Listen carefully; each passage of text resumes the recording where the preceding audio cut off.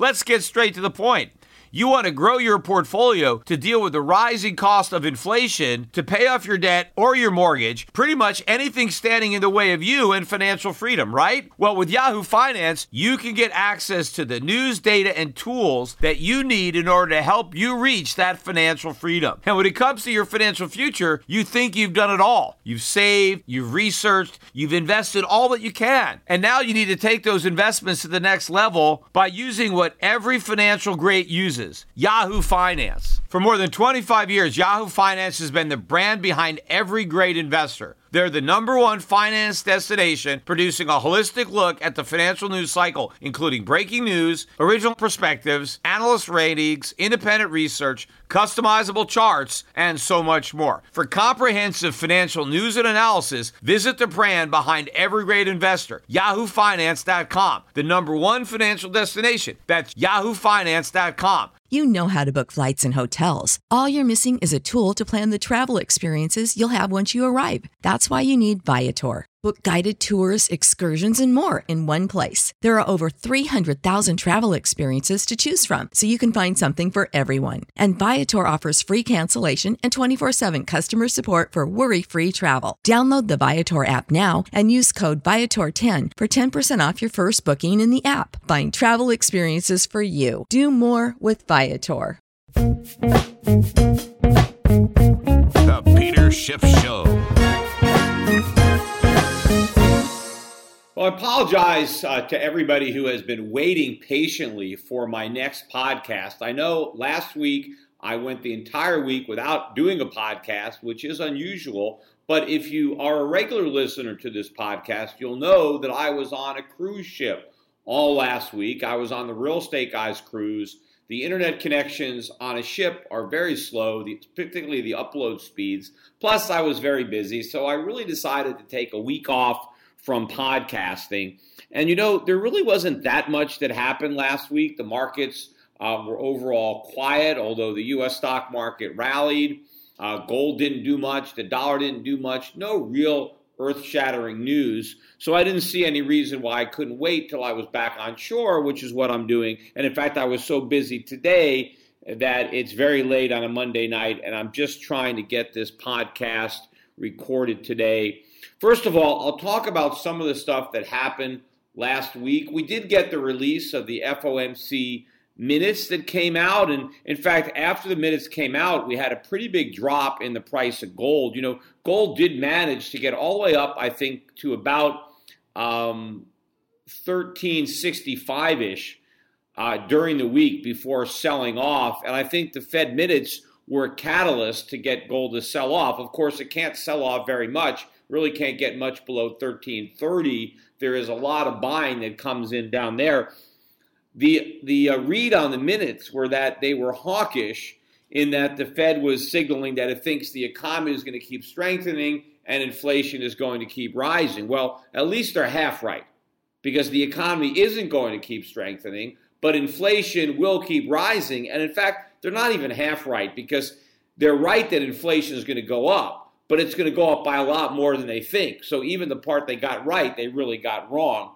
And we did get some inflation numbers, official measures of inflation that the government released last week. And if you look particularly at the producer price index, you jumped up. I think core producer prices rose at the fastest pace in about 7 years. And if you look at a chart, we're very close to a breakout of resistance on core PPI. Core CPI also up, I think, a little better than expected. But this is just the beginning of a trend. In fact, during the week, oil price had made new highs. We got above $67 a barrel. So we're continuing to get closer and closer to 70, then eventually 80 and 100. And it's not just oil prices that are rising. It's pretty much prices across the board for commodities that are going to be rising. But the Fed is not going to be able to deliver the rate hikes that the market is expecting. And again, it's the expectation of more rate hikes that is what is keeping a lid on the price of gold, but it's only a matter of time before the market blows the lid off and the price of gold goes up. In fact, gold prices we're relatively flat today. We're just below 1350. The last I checked, we're 1347. So not much movement in the price of gold, but it looks to me like we're continuing to trade sideways in anticipation or in advance of a breakout. The same thing happening with the dollar in the other direction. The dollar continues to be weak, although it is not breaking down, but it is not recovering any of its losses. The dollar index again today closing below 89.50. So on the weaker end of where it's been, just biding its time, waiting for another decline. In fact, even though the FOMC had a rosy assessment of the outlook for the economy, the Atlanta Fed twice, reduced its estimates for Q1 GDP. Last week they went down to 2%, and then today they went down to 1.9. So here we are again, back below 2% for the official estimate for first quarter GDP. And you got to believe that Q1 is probably the high watermark for the year, that Q2 is going to be weaker than whatever the number is for Q1, because Q1 had all the hype in it, all the anticipation of the tax cuts, the big build in inventory. Despite all of that, we're barely getting any growth in Q1.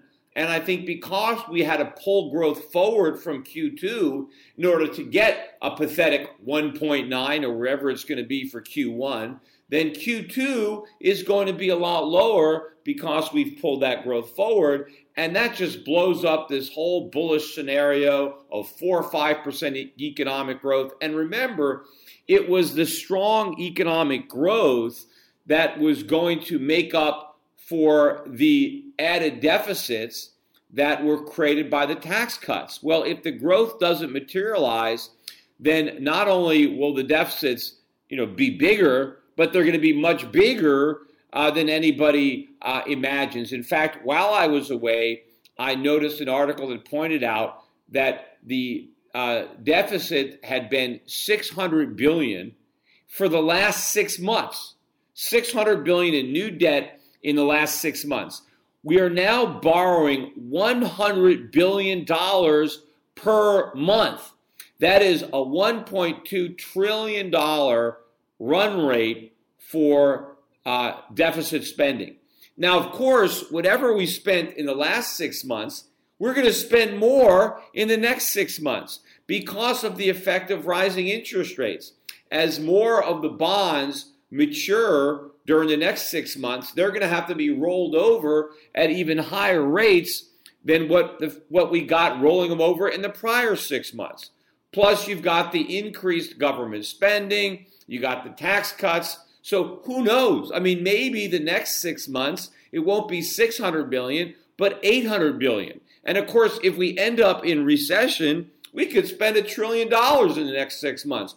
Who knows how much we're going to do? So these deficits are blowing through the roof. And this is going to be the driving force in moving the dollar substantially lower and moving gold substantially higher.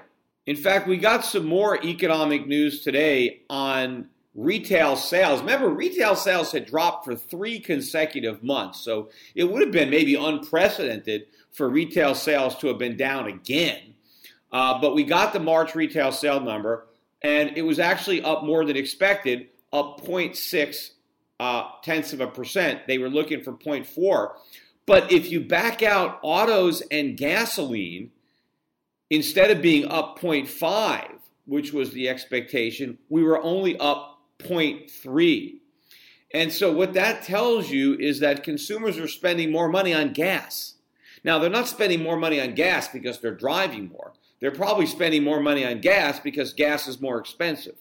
And so if expensive gas is the reason that retail sales are rising, that ain't good news, right? Unless you're selling the gas, right? Unless you're in the oil business, the fact that it's costing Americans more to fill up their tank is not a good thing for the economy. And I expect that to continue. But ultimately, as consumers are putting more money into their gas tank, they're going to be putting less money someplace else. So what we spend on gas, we can't spend on other things, and it's the people who are selling other things that are going to suffer. And, we have a lot more people employed in industries that sell things other than gas.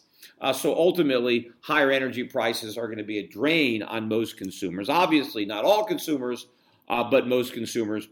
And I bet, again, we're going to go back to weakening numbers in the future. After all, after 3 negative months, we're bound to have another one. And again, who knows what we're going to have? I mean, they might revise this number lower when we get the revisions. But, probably the biggest news of last week, other than the fact, almost forgot, that we sent cruise missiles into Syria, right? I mean, although the market rallied today, the Dow was up better than 200 points, although we did close just over 100 points from the high.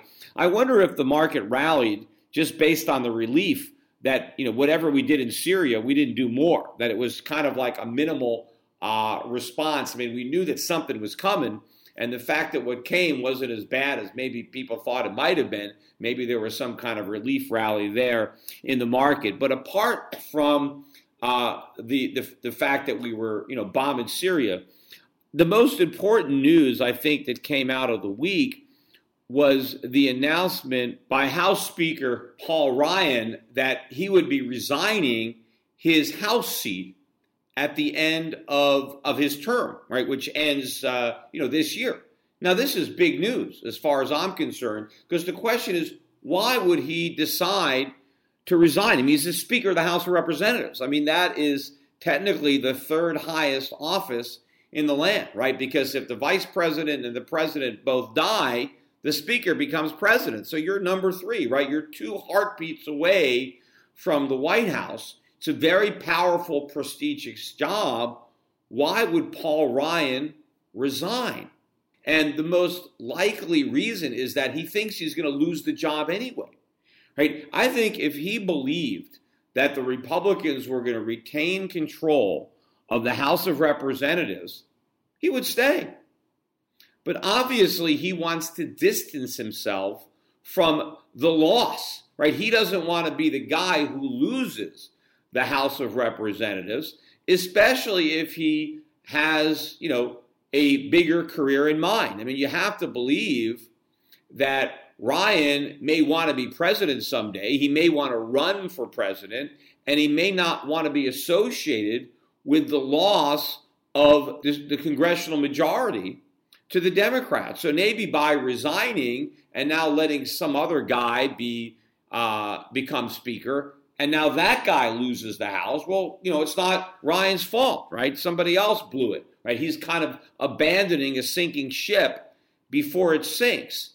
And that is consistent with what I've been thinking is going to happen all along, that the Republicans are going to lose control of Congress. But even beyond that, even if the Republicans don't lose control of Congress this year, they'll probably lose it in 2020 when they lose the White House. And maybe Ryan doesn't want to be associated with that loss either. Maybe he wants to distance himself from the problems that he sees coming, not only in the Republican Party, but in the country, knowing that all those problems are going to be blamed on the Republican Party. And if he is the Speaker of the House, if he is leading the Republican Party at that time, then obviously the blame is going to fall heavily on him.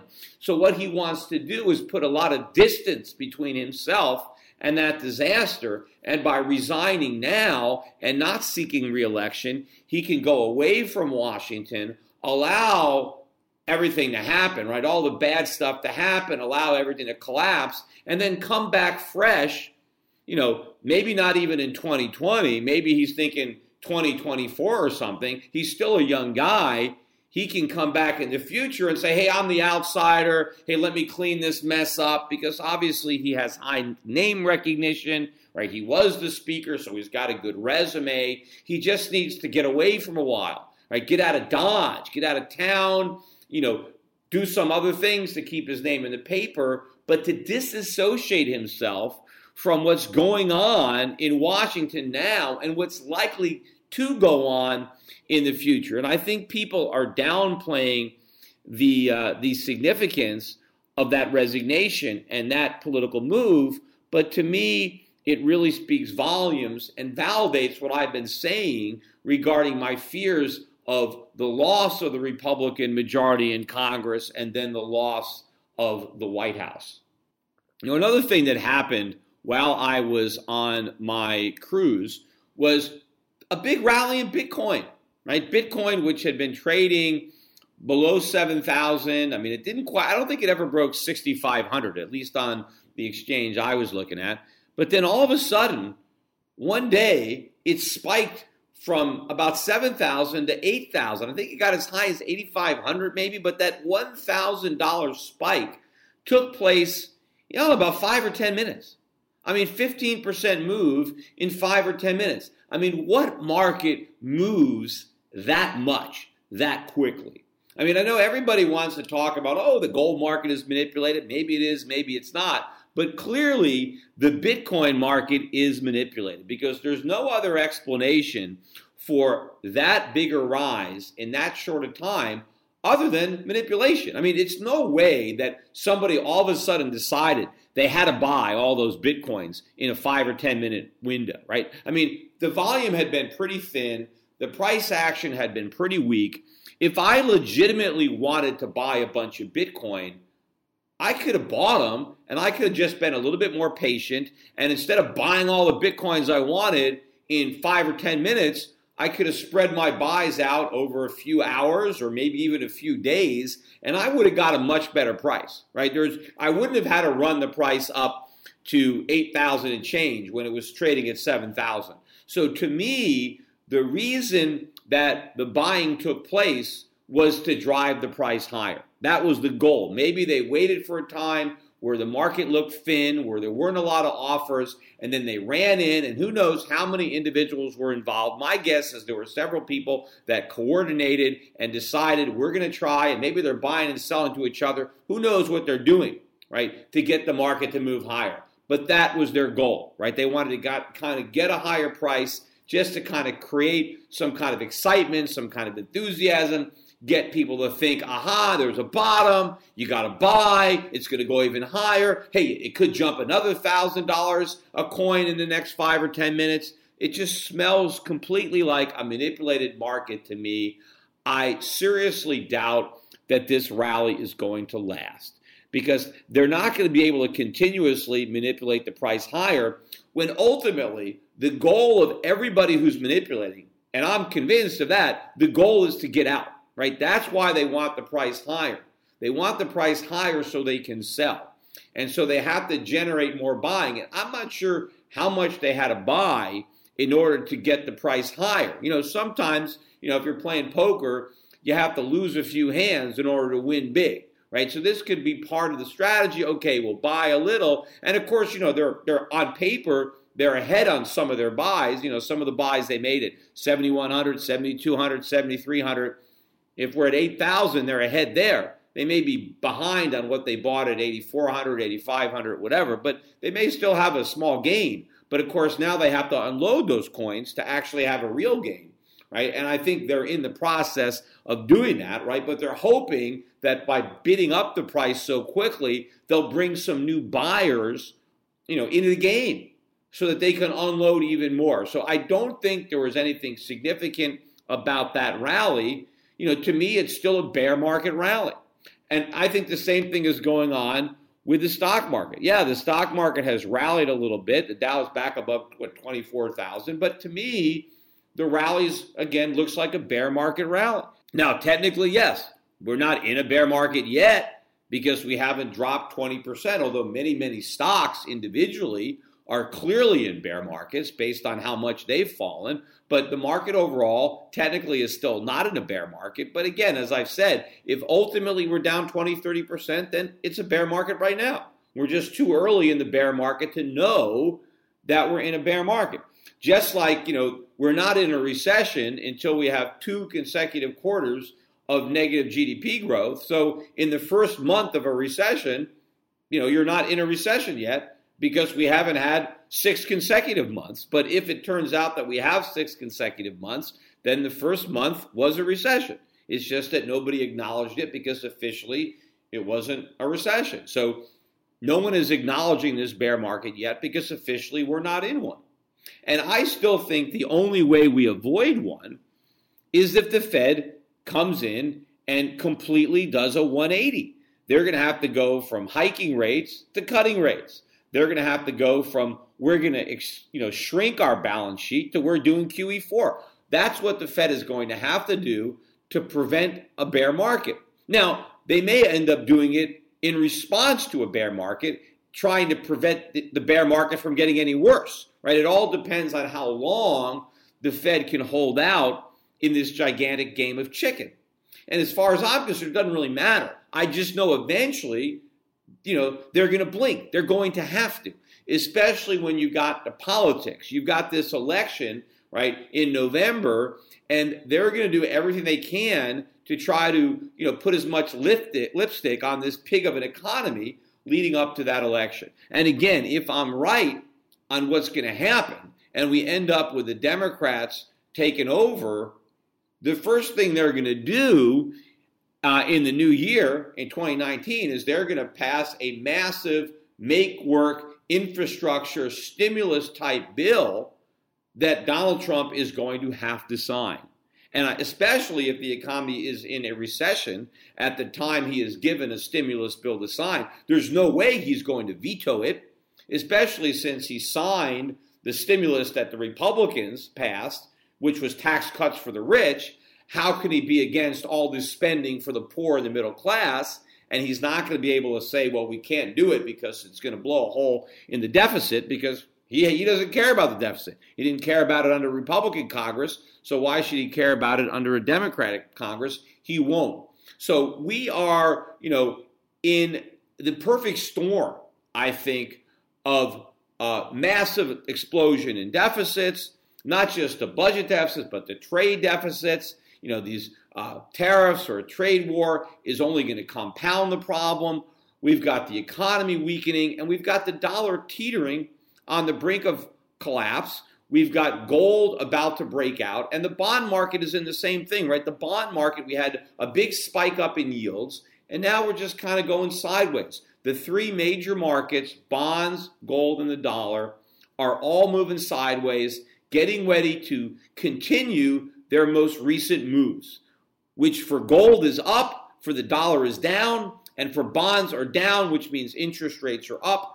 And it's 1, 2, 3 strikes, you're out. Now, another thing, too, that is still frustrating a bit is, while I was on the cruise, I get some emails, and again today, we still have a lot of Euro-Pacific capital investors throwing in the towel, right, closing their accounts. Now, I'm happy to report we're getting a larger number of new accounts. So there are people now who are thinking right, and we are still having people adding to their accounts, but it is really frustrating to me to see so many people, when all the evidence is so abundantly clear that everything that we've been planning on and everything we've been positioning for over the past several years, when it's so obvious from the economic fundamentals. I mean, forget about looking at the markets. The markets are going to fall in line.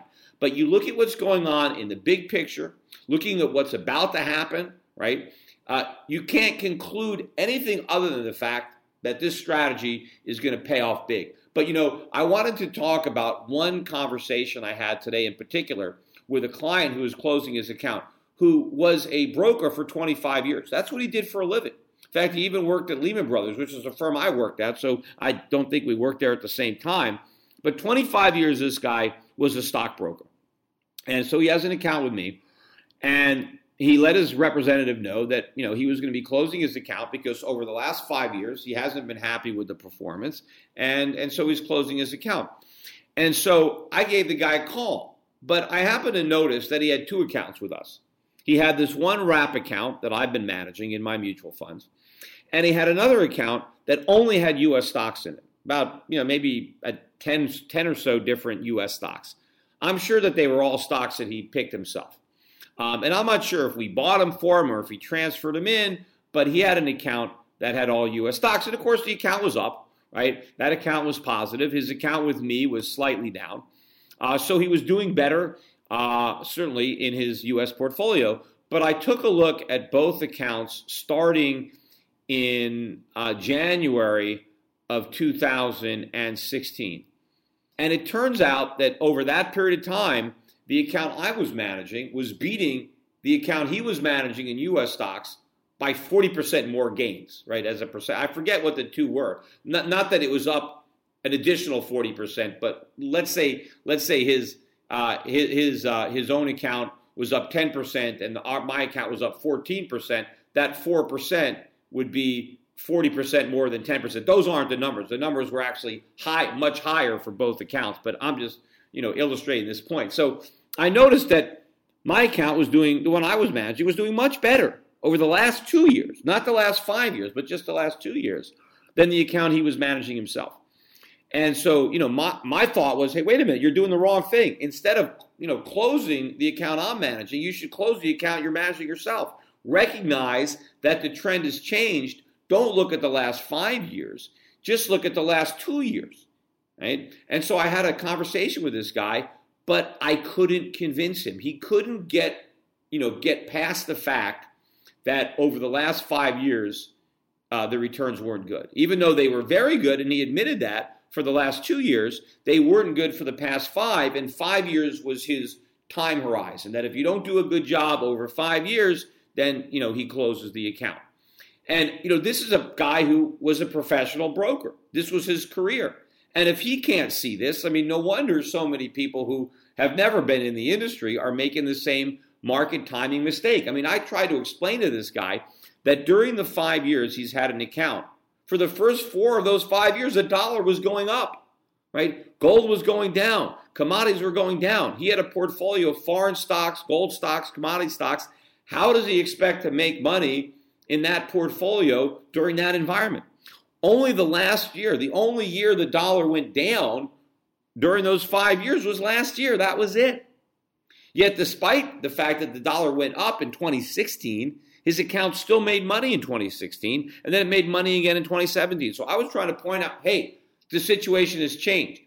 Your account didn't do well during 5 years when the dollar was in a bull market, but how do you think the account's going to perform over the next 5 years if the dollar is in a bear market? Also, you were in the U.S. stock market over the past 5 years. That was a bull market. What if the next 5 years are a bear market?